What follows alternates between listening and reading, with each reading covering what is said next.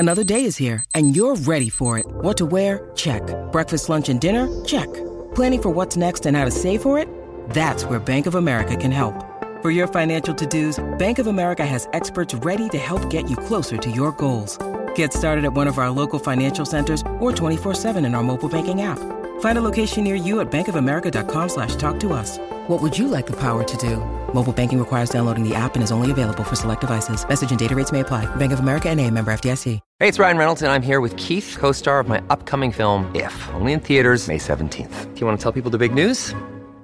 All right, I'll do it. Sign up now and you'll get unlimited for $15 a month and 6 months of Paramount Plus Essential Plan on us. MintMobile.com/switch. Upfront payment of $45 equivalent to $15 per month. Unlimited over 40 gigabytes per month. Face lower speeds. Videos at 480p. Active Mint customers by 531.24 get 6 months of Paramount Plus Essential Plan. Auto renews after 6 months. Offer ends May 31st, 2024. Separate Paramount Plus registration required. Terms and conditions apply if rated PG.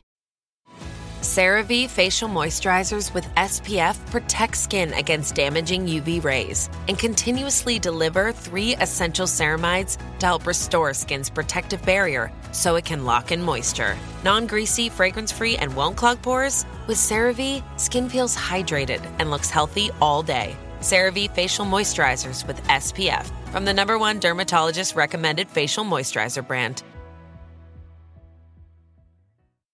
Mom deserves the best, and there's no better place to shop for Mother's Day than Whole Foods Market. They're your destination for unbeatable savings, from premium gifts to show-stopping flowers and irresistible desserts. Start by saving 33% with Prime on all body care and candles. Then get a 15-stem bunch of tulips for just $9.99 each with Prime. Round out Mom's menu with festive rosé, irresistible berry chantilly cake, and more special treats. Come celebrate Mother's Day at Whole Foods Market. This is the Olive Magazine podcast, a weekly roundup of food and drink chat brought to you by the team behind Olive Magazine. I'm Janine, Olive's food director and podcast host, and this is episode 148. This week, I caught up with chef, author, and Olive favourite Sabrina Ghayyour to chat about her latest book, Bazaar. She tells me how she's adapted some classic Persian dishes to be meat-free but still packed with flavour. I get some great tips on making the most of your store-cupboard ingredients, and we cook one of the hero recipes together, a baked spice rice with a crispy tahdig crust.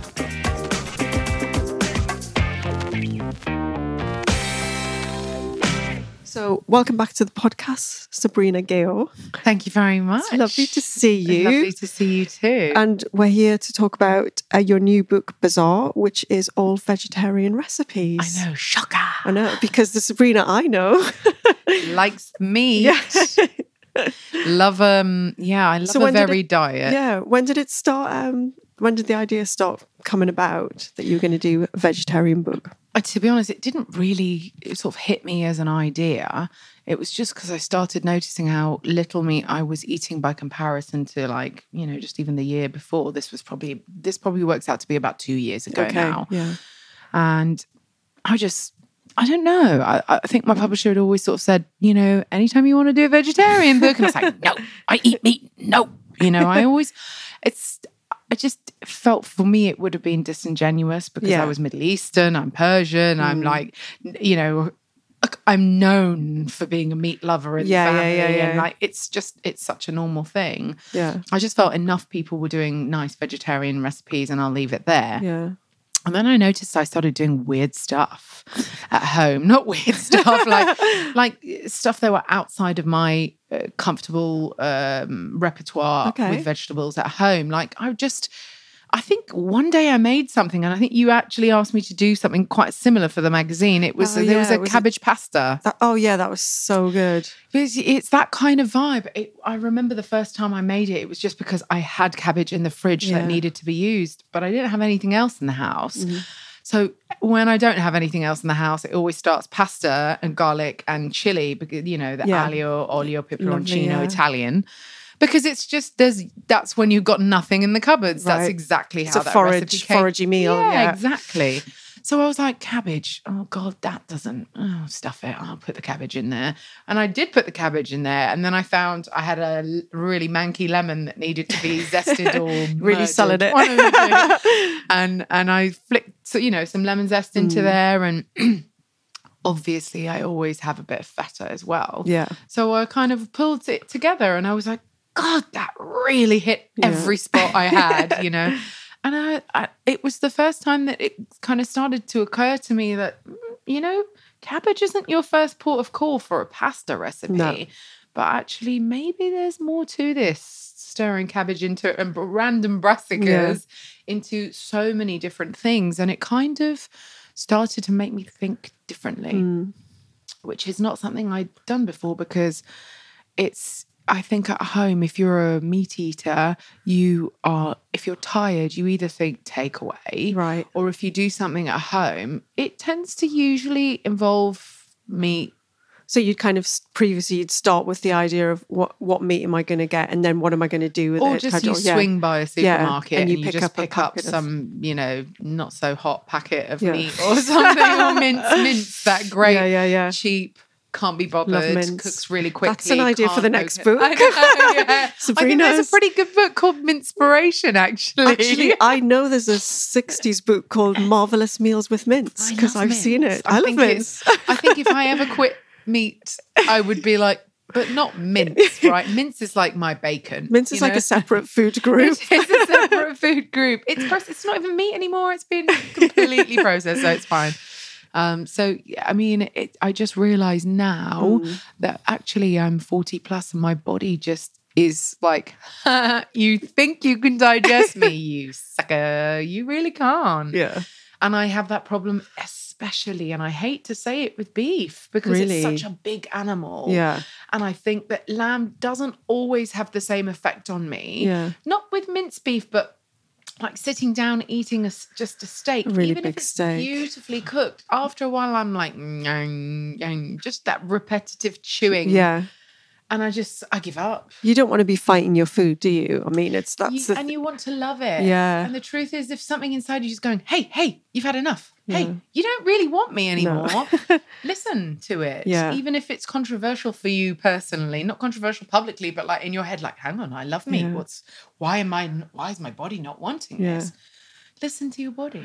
But if you're like standing on the edge of the cliff of, I'm going to write a vegetarian book, and you've come from that previous meat eating kind of background, I mean, it must seem quite daunting that you've got to, how many recipes have we got in the book? It must be 100 plus. 100, yeah. I should really know. But no, I think it's like 101. But that's quite a daunting prospect, isn't it? I mean, how did you approach it? How did you plan it?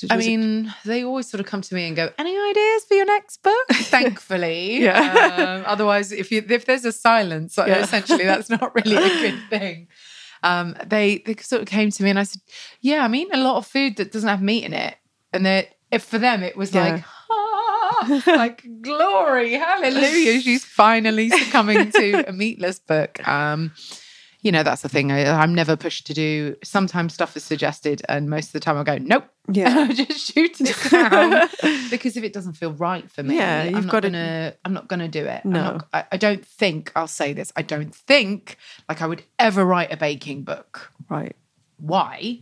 Because they're everywhere, and there are people who are far more gifted I agree, bakers than me. And also it's so saturated because of shows like Bake Off and things like that, and it's wonderful and educational, but like you don't need my recipe. But you're not living it like day to day. That's I'm not your living it day to day. And actually how I'm living it is a bit of a mess sometimes because the only reason I'm good at the bakes that I do make, and that's not all the bakes, like you would never see me write a choux pastry recipe because there have been some really bad disasters that I've entered in the pancakes. bin. Like pancakes I can make. Choux pastry, I'm like, you could put this in a pan? Yes. And then it just was like into the bin because it was just so bad. And I was just, who writes this stuff? And this was obviously years before I was a cook, but I need to write the things that work for me. And maybe I think people sometimes say to me, but it's your kind of cakes are the ones I want to make because I know they're easy. And I'm like,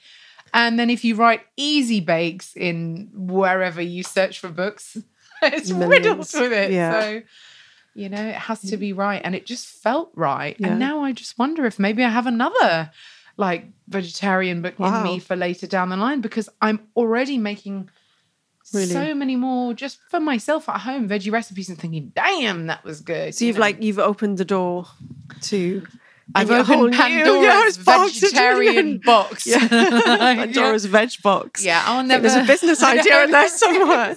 Shh, don't tell anyone. I don't think life will ever be the same, actually. I don't suddenly think, well, stuff this, I've had enough of vegetables, I'm going back to meat. Once in a blue moon, I do. Like last night, I had a serious craving for really well salt and pepper seasoned chops. Oh, yeah, nice. This chops craving had been sitting in my head all bloody week. And I just kept thinking, lamb chops. And I kept going past butchers knowing that I was working, so it's pointless buying them. And I was like, I just really want lamb chops. And then I finally went somewhere looking for lamb chops and they'd sold out. And that was the only night I could eat them. So last night I finally got some and I came home and there were 6 of them. And of course, by 3, like meat sweats, totally sluggish, couldn't move. You know, you just got to get used to the habit that potentially you can't eat that way anymore. No. And you just need to accept that. Yeah. So when you did start recipe testing and recipe developing, did you have certain veg that you loved already, that, you know, as a starting point, or were you just looking at all vegetables, you know, as your main ingredient? I think it's quite interesting. That's actually that would be a very intelligent way of planning a book, wouldn't it? Unfortunately, I'm thicker than that. And there is a method to my madness in it, that there's no method and it's just mad. Right. I wish I was more disciplined. And I sometimes look at people and they go, right, guys, I'm thinking of writing another book. Yeah. And then they ask their audiences, what do you think I should write? And I'm like, huh? What? Because I'm just like quite envious of that, because that's not how I write a book. I just end up putting recipe titles together just through, you know, keeping a list in my notes section on my phone and just traveling over time, even if there is no book. And then when it comes to doing a book, I'll extract, because I'll have like hundreds of recipe titles and ideas in my head based on something I ate maybe in you know, Thailand or whatever, and then come and chop and change it to be Sabrina-ized. Yeah. And then I just extract the ones that I think might work for whatever project I'm working on, whether that's a magazine or whether that's a book. And then it just happens. And somewhere in that is a nice balance. And then somewhere I might go, oh my God, okay, there's like 5 butternut squash recipes. Yeah. And, you know, not enough green. Yeah. So you bring that in. But very last minute. Yeah. Or maybe I have one that I just kind of add in because it's already in my repertoire, but not shared publicly. And yeah, it kind of happens like that. But I mean, I'm not going to lie. I think there'd be an uproar if I did a book without an aubergine recipe in it. Because people get really like, whoa. You know, because that's the meat of the Middle East in the vegetable world, isn't it? And you do love aubergines, don't you? I mean, I love aubergines. There's an aubergine on the cover. And there is an aubergine on the cover, The cover itself is aubergine coloured. Yeah, it is. I mean, I had to resist with the pomegranates because I was like, stick a pomegranate on it somewhere. And then I was like, maybe not.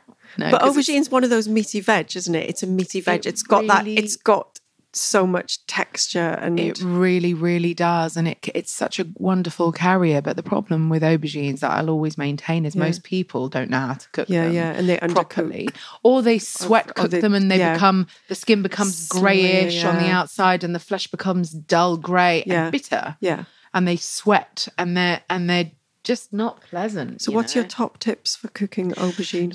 You just cannot, if you're going to cook an aubergine, you can either roast it in the oven, brush it with oil, and then it doesn't absorb as much as you need it to, and just flip them over. But if you're going to fry an aubergine, there's no such thing as a tiny drop of oil. You just can't get around it. It's going to suck up all that oil anyway. It is, but it's aubergines are like sponges. They always, as much water as a sponge will release, almost. When you squeeze it, it kind of gives you that water out. An aubergine is almost the same mechanism in that it is a sponge-like vessel. It does absorb oil because it needs to cook the flesh. But actually, once that's done, you can actually put it on lined, like a plate or a platter lined with loads of kitchen roll, and then take some extra and pat it gently. And it'll give it back up again. It'll give a lot of it back. But the problem is if you shallow fry it, and shallow frying for me is like a tiny skimp of oil at the bottom. Yeah. I technically shallow fry things. I put like about, I don't know, let's say half an inch of oil, a generous amount of oil in a pan. For me, that's not exactly deep frying, but it does the job. Yeah. When you cook it that way, it doesn't absorb as much oil anyway, and it cooks so much faster. Yeah. But teaching in my classes, I watch students week in, week out cook aubergines, different groups of people with different opinions on how it should be. And I noticed that one thing they have in common is they are kind of slightly nervous of really browning an aubergine. Because I think it's going to burn. It's too much. And I'm just like, no, you really need to go for it. I think people, I've got a theory that people who think they don't like aubergines have had really badly cooked aubergines. Because I just think it's such a delicious veg when it's cooked properly. There is no al dente aubergine. This is why I always say in my classes, like if or aubergine, spongy, if it's bouncy should not have any resistance on the inside. You should be able to squid your finger through it in a restaurant where it does. Send it back because the shame should be theirs for not cooking it properly. Yeah. But the only recipe on God's earth where aubergine has a little bit of texture to it is when the Italians preserve their aubergines. They call it sott'olio in oil. Okay. And what they do is they salt them to get all the water out so it doesn't, ruin it, and they're preserved. And then they kind of preserve it in oil with raw garlic and chopped mint and chili. And it's amazing. But that texture's great, totally isn't different. it? Yes. It's a char grilled sort of, it's a totally different thing. It's got a lot more substance to it. But aubergines, the truth is, if it's cooked, you should be able to swish your finger or a fork or a spoon through it, and it should be puree. And it should be beige, not grey. Yeah. And that takes us neatly on to one of the recipes that you is in our issue this month, our May issue, April issue, which is your smoked aubergine, pepper and walnut salad. And what I'm fascinated by with this is because you do something that I do, which is the charring of the aubergines, which you can do in summer on a barbecue, but you actually previously have done it on a gas hob, haven't you?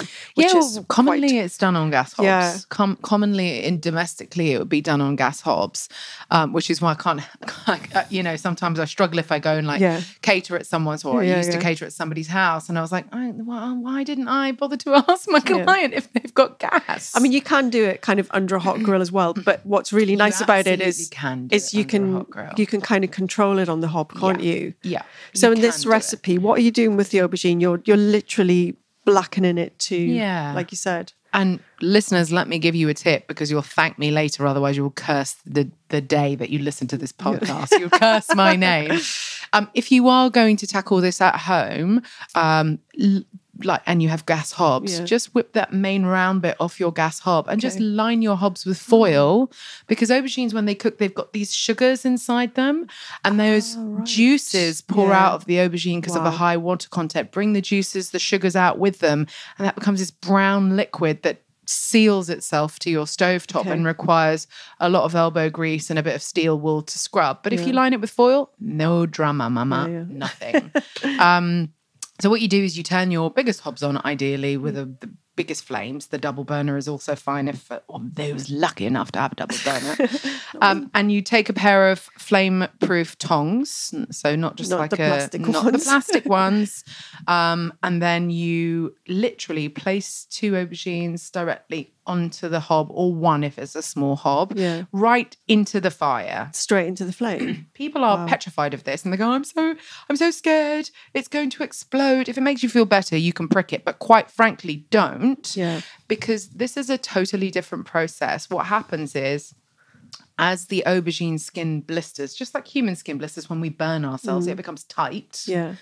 And then it starts to wrinkle as the moisture kind of goes back through it. The same thing happens with the aubergine. It becomes tight, starts to blister and crackle, but it does burst. The skin does actually eventually crackle and allow juices to come pouring out, because what you're trying to do is essentially you're collapsing the aubergine from its full mass to about probably a third or even half of its mass, because you're smoking it, but putting it in the fire, a lot of the water will come out, and it will cook the insides.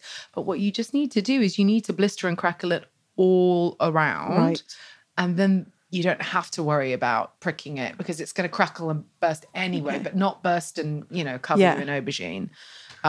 So that's kind of the process. It's a godsend on a barbecue because you just slap them in there and like toodles. Brilliant recipe for the summer, have a drink or whatever, and then, go back out again.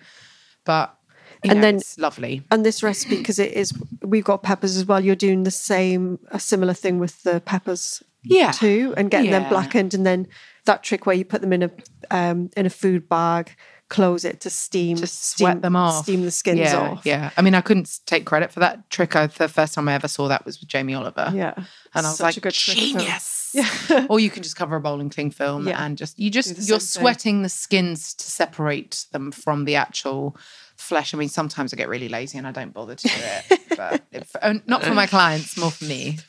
And then basically we're mixing that aubergine puree and because you're scooping it out, you leave the skins behind. Yeah, you leave the skins behind because they're going to be blackened shards of burnt stuff. Yeah. A tiny little bit is okay, but just think, put one of the bits of skins in your mouth and think, oh, that's unpleasant. And nobody else is either going to want to eat that. And then you don't even need to mash the pulp in advance because as you're mixing it, it will kind of mash it sufficiently. So it's not just some puree. You want a little bit of texture. Yeah. And then as you bring the dish together, it's really nice. Yeah. I love smoked aubergine, I have to say, in any cultures, because lots of cultures in the East I know, I was going to say, that. that's really, it's kind of a common thing to do that and then mash it. You've got cinnamon, lemon, some garlic, olive oil, and pomegranate molasses in there, which is such a lovely ingredient as well. Yeah, I think for me, pomegranate molasses complements and does the same sort of job as the lemon, really, like but sour, it is totally, it's got a pucker that's very rich and different. And smoked aubergines, the Greeks have it, the Turks have it, the Persians have it, the Arabs have it, the Indians have it, Pakistan, everyone seems to have one version of a smoked aubergine dish, and they're all so different. Yeah, so they all know how to cook aubergine. We do. Well, it was, what? It's just us Brits who just haven't got clear. I guess it's because but why would you though? Yeah, if it's not within your like sort of native, set of vegetables, it's really weird. I mean, why would you? So just thinking about pomegranate molasses, because it occurred to me when I was reading through the recipes that I think when you're embarking on, especially something like cooking a lot of vegetarian food, it's really good to have a kind of arsenal of store cupboard heroes, that you're going to use and you're going to bring to bear. And I know you like your ingredients, and I know you like your little jars. I've seen your kitchen. I know you like your jars and your tubs and your spices. I mean, I prefer that they weren't visible, but so can you take us through a few of them, like a few things that you regularly pull out and go, that's going to add some like wallop to this dish? Okay. I don't think it's any secret that I have a particular love for rose harissa. Yeah, I think that's... And I only your think face on the jar. I know they really should. I know, right?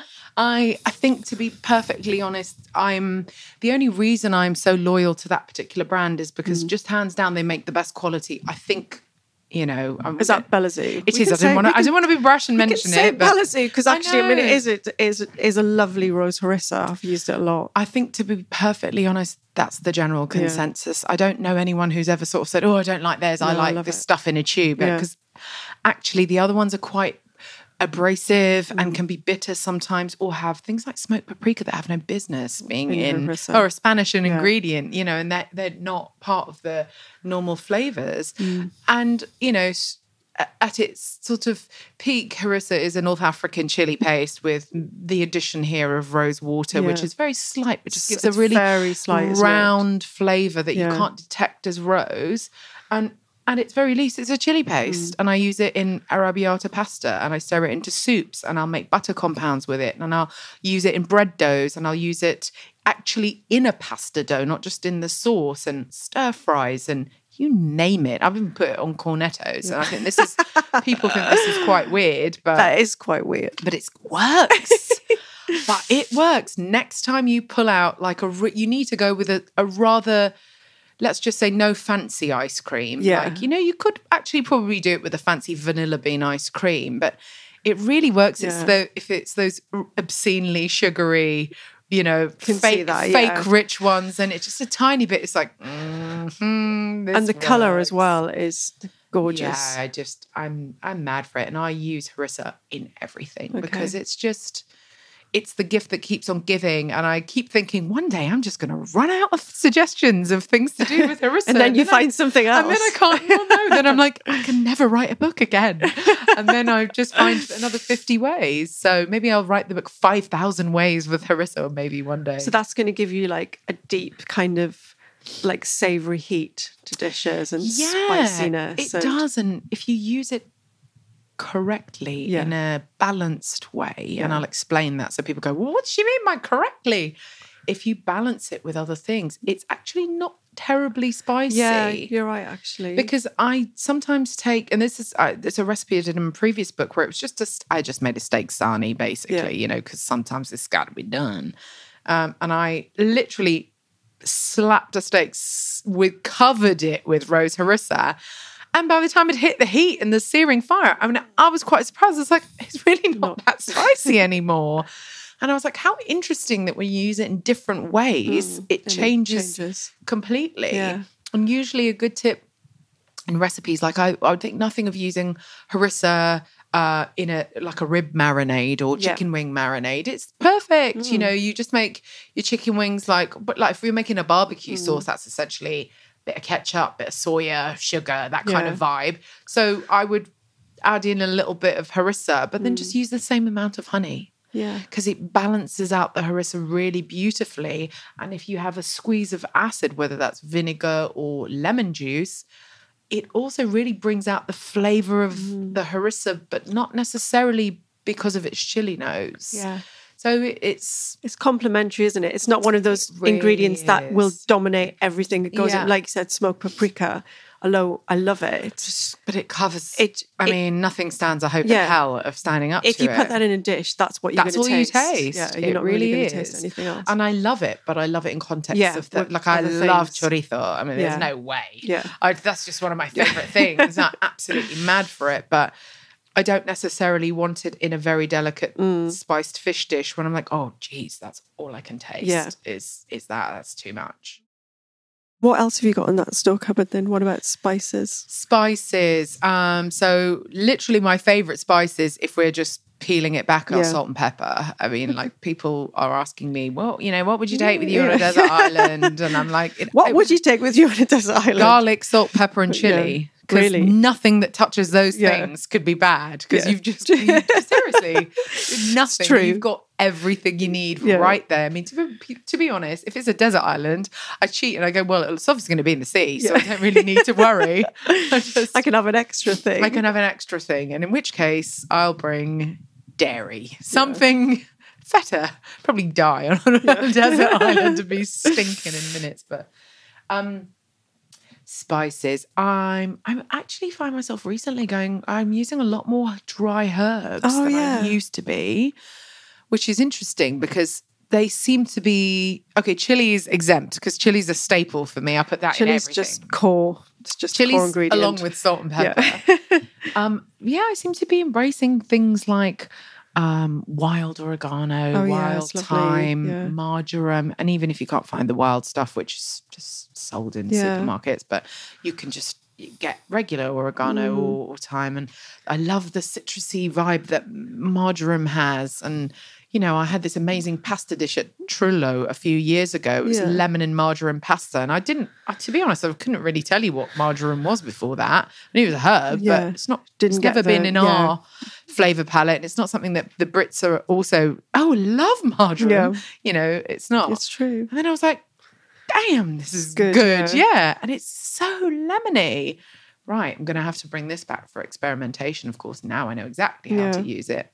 And there's various recipes that you would use a dried herb over a fresh herb. Yeah. Because you get that extra welly with it. Intensity. Yeah. Totally different intensity. Like I have a recipe that I did for you guys that was So it was the butter bean and butternut squash. Oh yeah, with the dried mint, and it had dried mint oil on top. You just cannot achieve that. No, with you fresh can't. mint. And you It's get just a really depth. it's a different depth, and it's like warm as well. It is. Just to bring that with it. Yeah, rather than that kind of fresh coolness of it. Yeah. So it's I'm mad about herbs a lot, and I'm obsessed with this oregano that I get. I'm not going to lie, I get it from Kefalonia.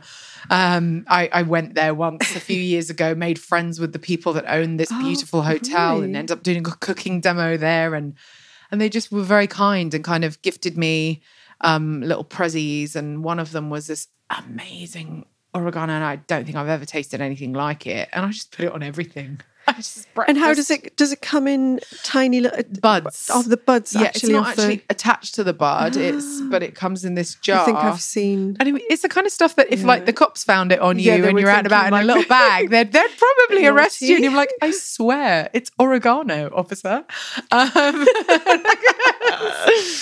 it's so aromatic and fragrant. Doesn't taste like crappy pizza oregano. Yeah. Do you know what I mean? Completely like different. Yeah, it's not like dusty little tiny bits. Yeah, I think it's quite expensive, but it sounds like it's worth investing in for. It from Kefalonia, actually, you know, if you get it there, it's not expensive, but it's so good. I mean, you can get that here in kind of like Greek delis and Turkish delis. That's the way to not going to leave the Turks behind, otherwise I get written to. It's not just the Greeks, you know. But yeah, I really the herb side of it. I like that, bringing it back, because you previously. I do feel like dried herbs just fell out of favour. You know, they were seen as kind of, because there's some really crappy ones still. Let's be honest. I cannot do the mixed herb blend. No.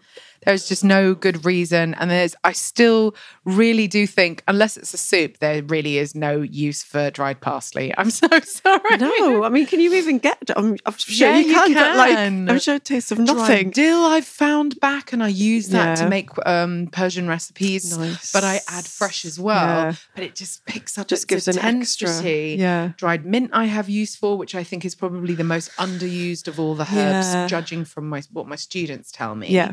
And because they're like, I don't know what else to use it on. And I'm like, well, you do now. I've given you 3 more, dishes. And I dried chives. I kind of have a soft spot for them, because I can also fold them into dishes like rice dishes that we cook the Persian way. So they've had a long cooking time. But I intensify it with fresh herbs again. Yeah. I imagine in a barbecue rub that would work quite well as well, because of the I just think actually oniony. Anything oniony works for me. And it's a godsend if you don't have anything oniony. And it just kind of reminds me of like cheese and chive dip powder. Do you remember those in the 80s? Yeah. That you'd have a sachet, and it was the sachet was just this you mixed it horrific with powder milk that or you something, mixed didn't it with you? milk or yogurt and or it something. Became this, there was grandma's entertaining. Yeah, it was completely. limited to packets.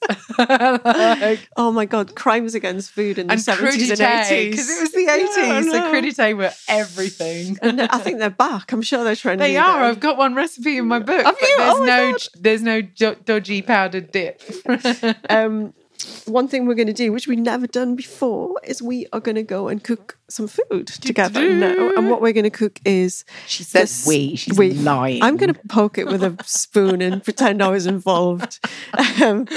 Your spiced green bean and tomato rice, which is based on much loved Persian classic lubia palau. Is that right? Lubia polo, exactly. Polo. No, I said it completely wrong. Polo. So tell us about that, because you said in your intro that,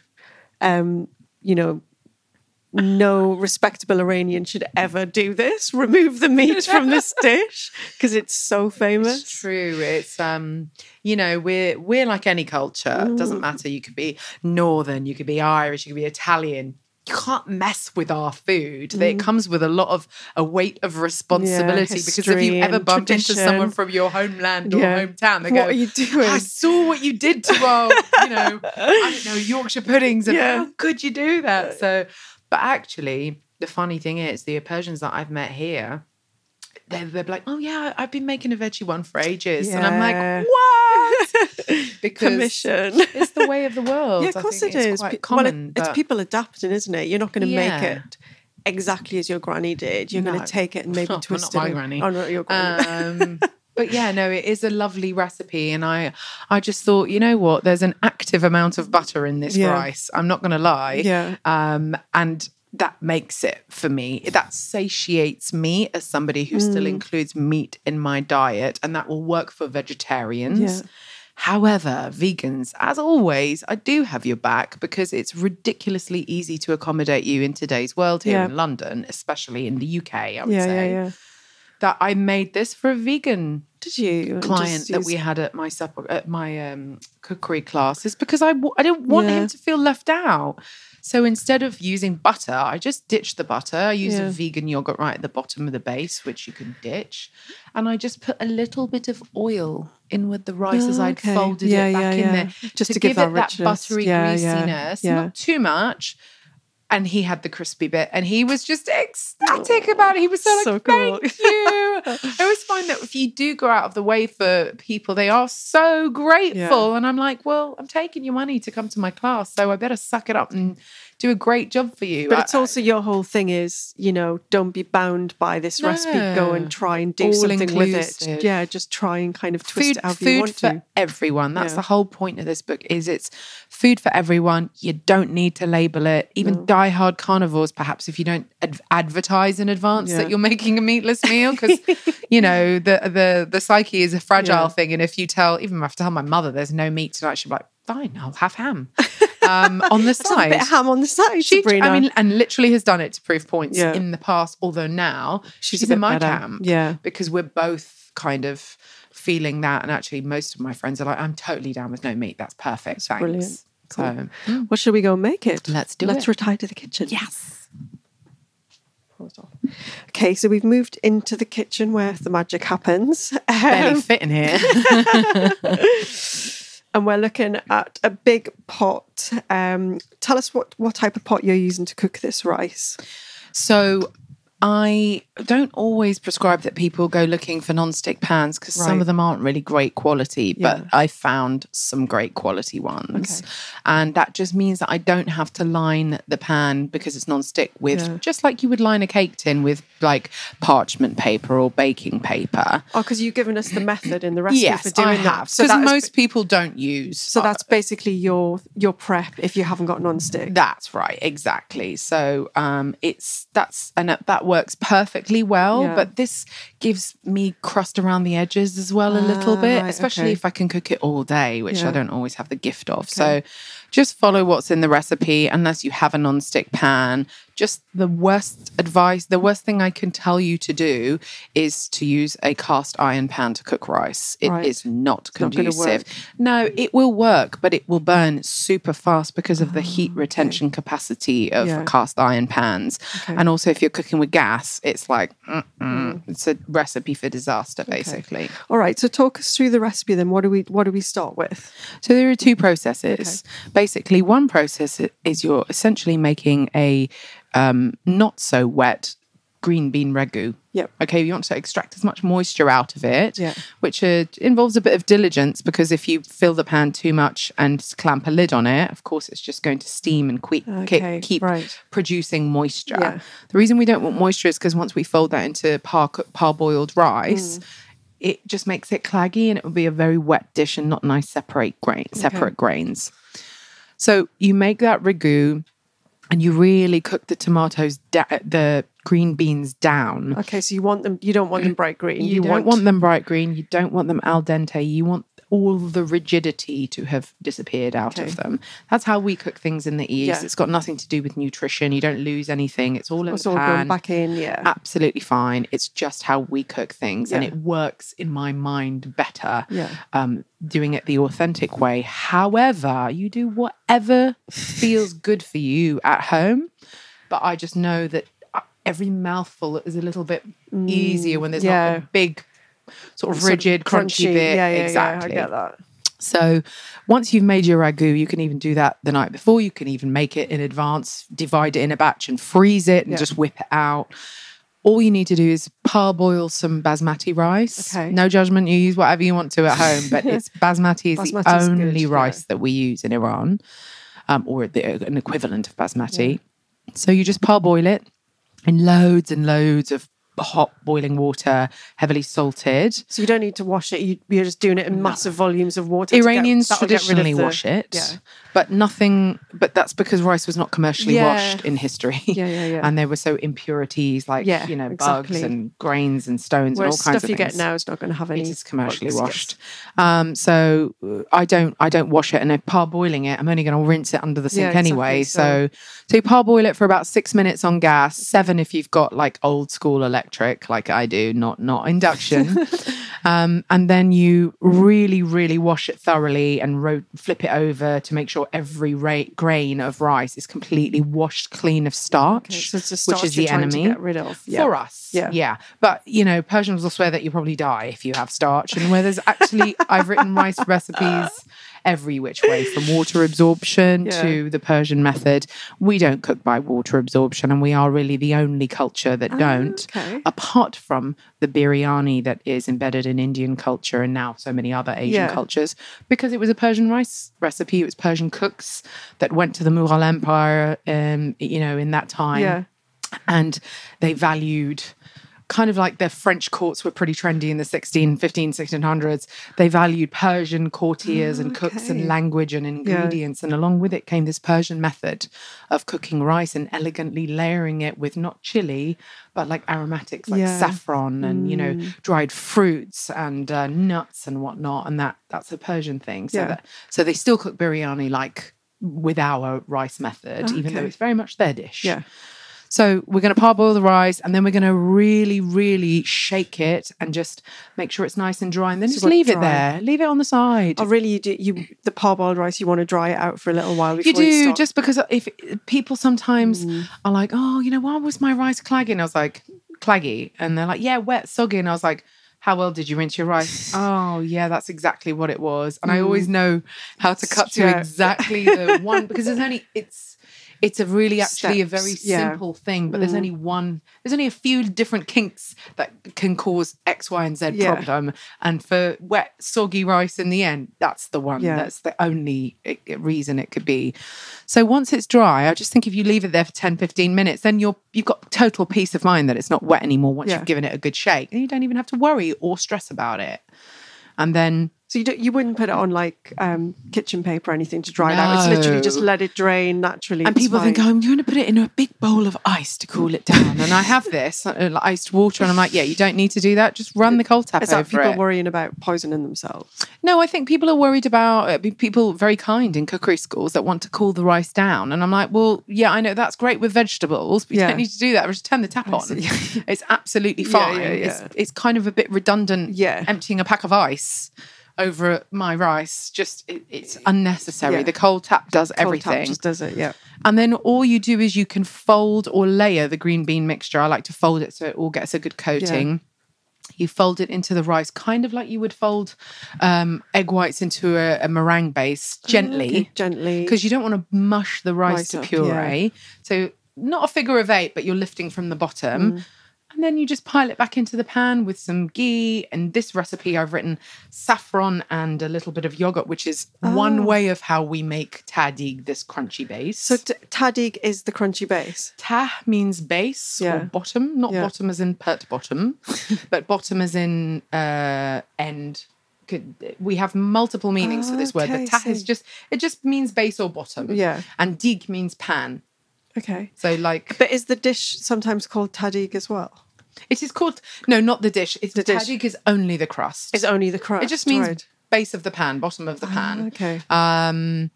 And so, but it is an integral part of any rice dish for us. And if an Iranian knows if there's rice on the go, there's got to be crust. Yeah. So if suddenly crust doesn't make an appearance on the table, someone's ate it. They will know. They'll be like, hang on a second. Everybody would be thinking the same thing. Where's the crust? Let's go. And we can't say because we have a really polite culture where you would never dare question it. So we're thinking, she's burnt it. It's on the pan. She burnt it because they wouldn't eat it because it's the real pride of any cook to be able to serve a good tahdig. So, And then, so putting saffron and yogurt into it. For this recipe, I wanted to go authentic and do this particular version. Okay. The truth is, if you don't have the budget for saffron or you can't find it, ditch it. And you can also ditch the yogurt. You can use just ghee, which is a clarified fat, which we commonly use in Iran, but we don't call it ghee. We just call it kare, which means butter. Okay. But clarified obviously enables you to cook it for much longer without burning. Yeah. Or you can just use veg oil. No olive oil, just veg oil. And that's what you're melting on the bottom of the pan before you tip that rice. Absolutely. You need fat because you're frying the rice at the bed. Like people go, oh God, that's a lot of oil or a lot of butter. And I'm like, yeah. And if you're the diet end of the spectrum, you can have the rice on top. Which is just steamed. So there's something for everyone. Yeah. And it's obviously not just the green bean and tomato rice. We have plain rice. Yeah. If we have plain rice, it's called cello. Like, hello. And if it's rice with something mixed in it, it's called polo, which is what all those words, pilau, plof, pilaf, I was thinking it sounds like pilau, come from Persian language, but we say polo, like polo. And then, So you've got your ghee and your yogurt and your saffron in the bottom. The rice goes on top. Yeah, then you what scatter it in. Scatter it in. Because you're not trying to compress it. You don't want to compress it. You want to kind of gently. Just haphazardly. Yeah. That's all So there's enough room for steam because the base is the cooking source. So the heat source is at the bottom. So if you're going to cook the rice at the top, it's still got to draw heat from the below. Cool. And then you wrap a cloth around a lid and you clamp it on nice and tight. Yeah. So it becomes a steam chamber. So the cloth is there to just give you a proper seal. Proper seal. And you know how biryani sometimes have a pastry seal, which I think is a convenient perk of pastry and rice. I always eat it. I look around and I go, who's looking? Okay, I'm totally Who else is eating it? I'm eating it. It's fine. I don't care. They're like, that stupid idiot. She's eating the pastry again. And then what sort of heat have we got on? Because we've got one on the stove now. So what sort of heat is that on? So cooking? I like to heat... what I do at home is very different to what I preach, because if I've got to teach a recipe that's generically going to work for every home, it's a minefield, to be perfectly honest. So I'll be truthful and I'll tell you what I'm doing at home. Yeah. I've got crappy electric, old non-induction electric ceramic hobs. I've got it started on like 5 out of 9, just so that it gets a little kickstart of crisping up so the rice. you want to get the heat going through it. But then right down to like 3. But I could keep it on 3 probably for 5 hours. Really? You can keep this on rice all day and it won't overcook one iota. So you're looking to get the browning started, then turn it right down and then just leave it. Yeah. Just to steam without compromising burning the crust. So you're making your own little kind of rice cooker thing there, aren't like you? A rice cake. Yeah. I think I've got a friend who's Persian heritage called Cyrus. All right, yeah. Name of a king. Got a brother called Darius. Of course, the name of another king. Cyrus and Darius and Layla and Mariam are probably like the most popular He's married names. to someone called Layla. There you go. And I just throw in the last one, Yasmin. Yasmin, it's literally, my nephews are called Cyrus and Darius. But he was obsessed with his Persian rice cooker that, that great cheats tool in every Persian, which fights every law of cooking rice, but it was works. The first time I'd ever come across this idea of, he was like, you've got to get, it's all about the crust. It's all about the crust. It's all about the crust, and we've gone about it and made it for us, and it was it's magical. So easy, but I've never used one. Yeah, and I never, because we weren't. This house, it was not the centre of culinary excellence in my childhood. So we never had one. I think my grandma may have bought one and then it just sat right here in this corner. Yeah. And then eventually it was like just made redundant. And I think she just gave it away to someone. So people always tell me, can I do that in a rice cooker? I'm like, I'm sure you can. I have no idea. I can't tell you. And I like I'm not the fact willing that you work with what you've got and then you kind of, you'll just wrestle with it until you find the perfect method for doing it. And I guess that's people at home are going to do that. And one of the biggest things that upsets me in books is when it's asking you to use a specific bit of kit. And I'm like, food processor, fine.